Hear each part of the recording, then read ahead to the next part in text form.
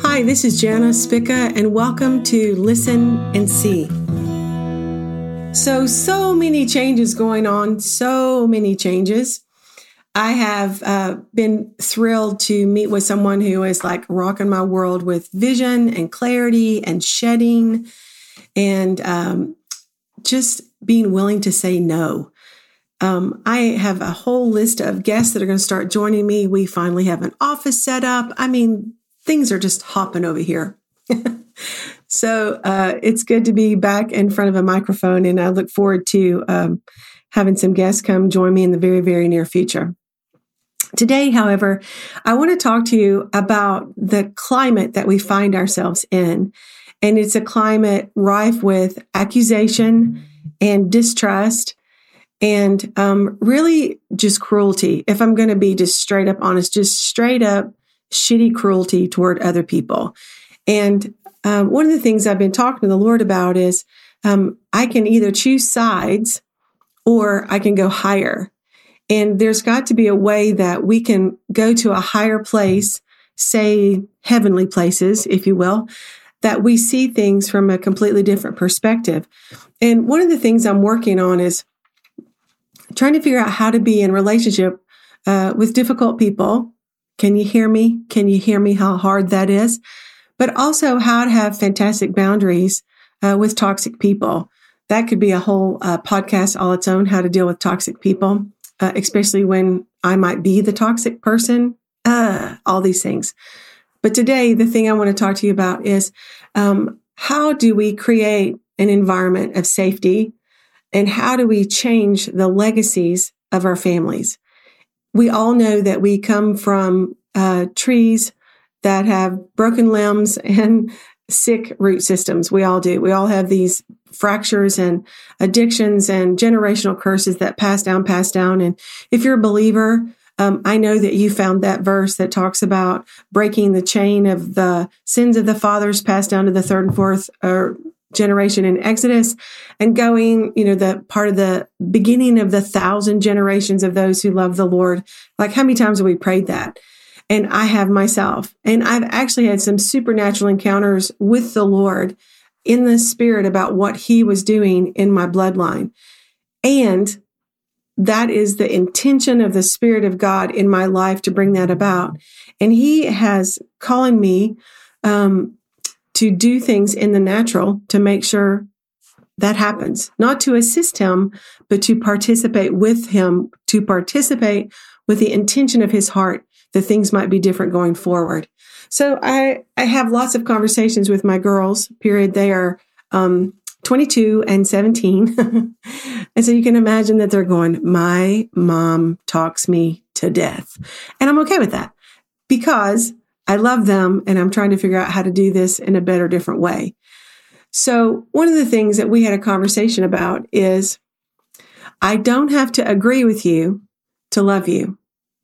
And you're going to hear me say that phrase a lot. I don't have to agree with you to love you. I do, however, have to honor your dignity. I have to be mindful that you carry the grace of God and the image of God, and so do I. And so that creates this very holy space between us.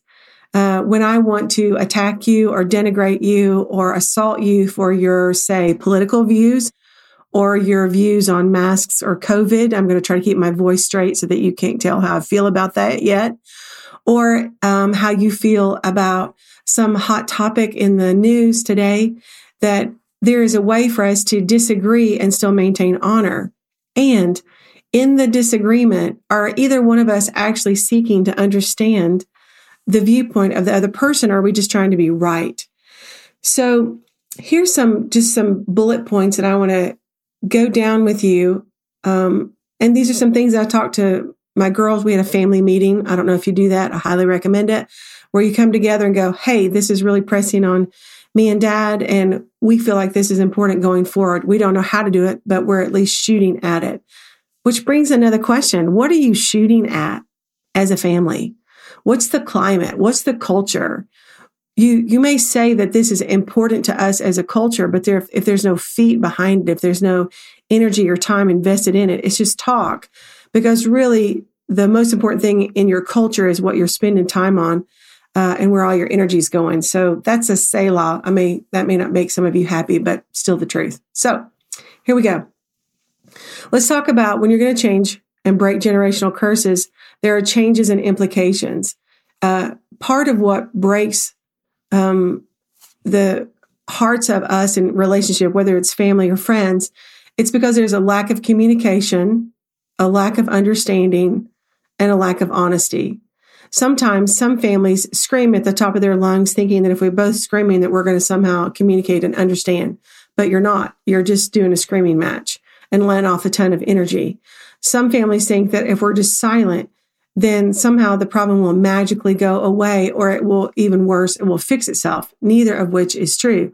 All it's done is it's gone underground and it's just sitting there festering.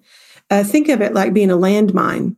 Unresolved conflicts are like landmines that are there planted underneath the surface, and you have no idea they're there until you step on them and someone's going to get wounded, blown up, whatever. It's just crazy. So part of increasing your ability to connect is your willingness to communicate, even though it's hard and awkward, your willingness to understand the other person, not get them to understand you, but to understand them, and the willingness to really be honest. So here's something that just recently happened, actually on multiple occasions, where someone hit a landmine, got triggered, got offended, and did this one-sided dump, an evaluation of someone's character. You do this, you're like this is how you are. You always do this, blah, blah, blah, blah, blah, bam, bam, bam, bam, bam. And so in that moment, they felt better because they were able to get out honesty somewhat, finally. But then what happened was the conversation stopped because the person who did all the venting was unwilling to have the other person go, great, you just gave me a character assessment. Now let me also give you a character assessment. Wow, this is where things break down. Instead of communicating about an issue or problem to resolution, we went straight for the jugular and went, you're a terrible person, and that's why this happened, which is never, ever the truth. Conflict between two human beings is rarely because of character defects and much more likely because of a lack of understanding and a lack of compassion. We're all human. We're going to all screw up. We're going to all hurt each other. The sooner we come to realize that, the sooner we're going to be quick to forgive and seek to ask for forgiveness. So understanding that building different bridges, building different levels of connection is willingness to communicate, willingness to understand the other person, willingness to be honest. Now, listen, I am such a bold person, but I suck at being honest about, hey, I didn't like that you talked to me like that. Hey, I don't feel great right now. Hey, this makes me uncomfortable. I just will eat stuff because I sometimes feel like, to do the loving thing is for me to be quiet and to be silent. So I'm from the South. So you smile and go, I'm fine, which is the biggest lie ever, ever, ever. So I'm working on just being really honest. Hey, I feel really uncomfortable right now. And I had another friend. She's a woman leader, a business owner. And I was talking about some of these conversations with these dumps on me. And she just looked at me and she goes, I tell people they can't talk to me like that. You just straight up cannot talk to me like that. I'm going to have her on the show because she's a ball of fun. But Alexa just really challenged me about what a fantastic boundary. Hey, we can talk about the issue. We can talk until we come to resolution, but you can't talk about me, to me, and attack me because that's just not okay. That is how you start breaking down generational dysfunction. That is how you start breaking down this iced over kind of communication. So many of us are in relationships where there's just zero conversation. It's because no conversation feels safe.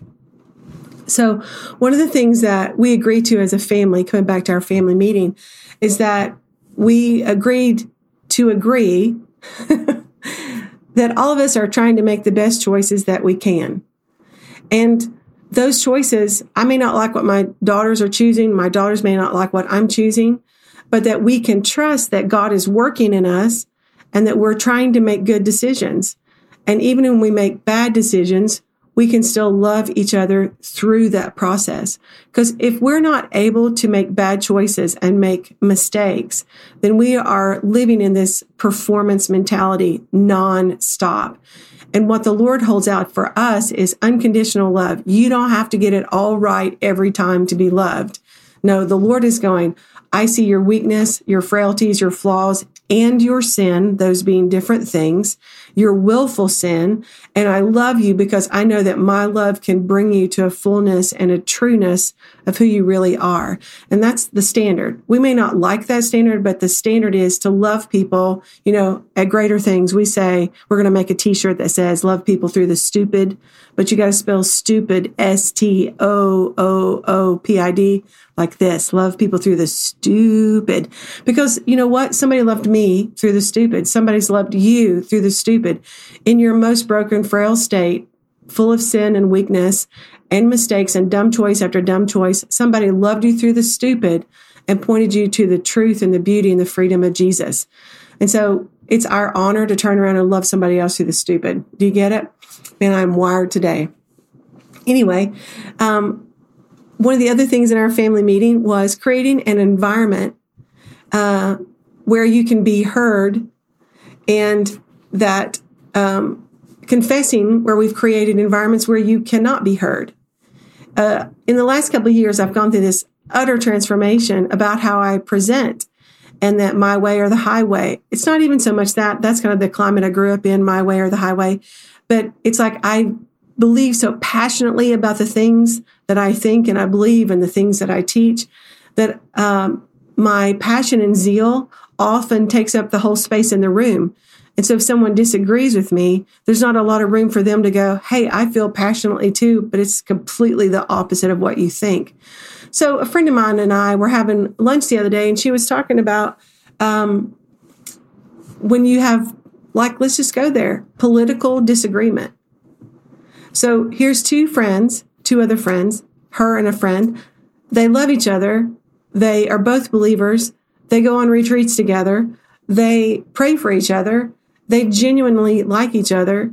But then they post stuff on Facebook that is so hurtful politically, as if, for example, let's say if you're a Republican and you say you hate Democrats and they must be stupid, or if you're a Democrat and you say, I hate Republicans and they must be stupid. Well, you're actually pointing that gun at brothers and sisters that you sit across from at retreats and churches and worship nights and dinners. Because guess what? We love Jesus and we disagree politically. So there's got to be a place for us to stand. I don't have to agree with you to love you, and you don't have to agree with me to love me. But there's that space of honor and dignity of the life of God within us. So here's another thing that's really, really big. Doing family blessing instead of family curses. One of the reasons why family curses have continued the way they have is that no one has been blessing the family line instead. We just accept this is the way it is, it's the way it always has been, it's the way it's going to be, and that's a curse.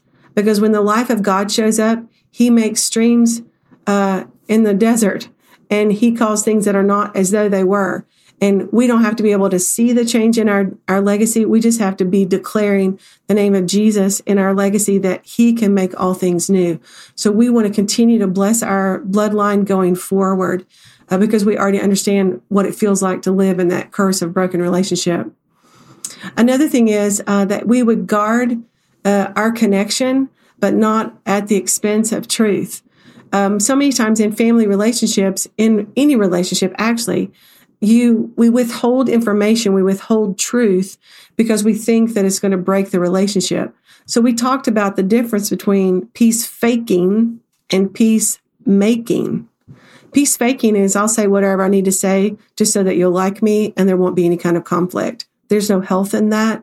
There's no freedom in that. But peacemaking, Jesus said, blessed are the peacemakers, because they get in there and they make peace. There's a labor involved in that. There's an expense and a sacrifice to peacemaking. And you say the hard things. You cut the right way. You put in the stitches. You boil out the medicine, the infection, so that you can put medicine in. It's messy. It's real ugly. Peacemaking has an expense to it. And we want to be willing to go there, particularly with those relationships that God has called us to and that are extremely valuable. So here's just a question for you, is how many don't touch these topics do you have in your life? You can't talk about politics, religion, gender issues, partner choices, money choices, sex. Shall I go on? It's like denominations. You can't talk about, like all this stuff that we can't talk about. Well, why?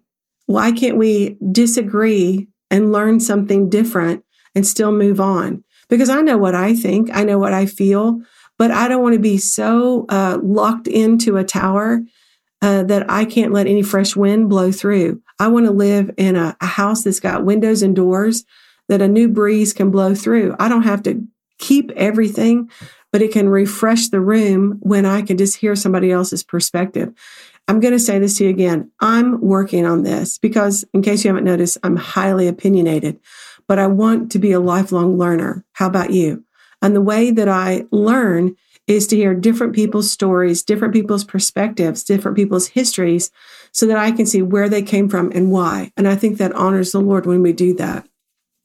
Finally, the last thing I just want to say is I want to ask you to up your ante on honoring other people. There's a scripture, and I actually can't pull the reference for it right now, but it says that the Lord says, "He who honors me, him will I honor." And I got that verse just like planted in my soul.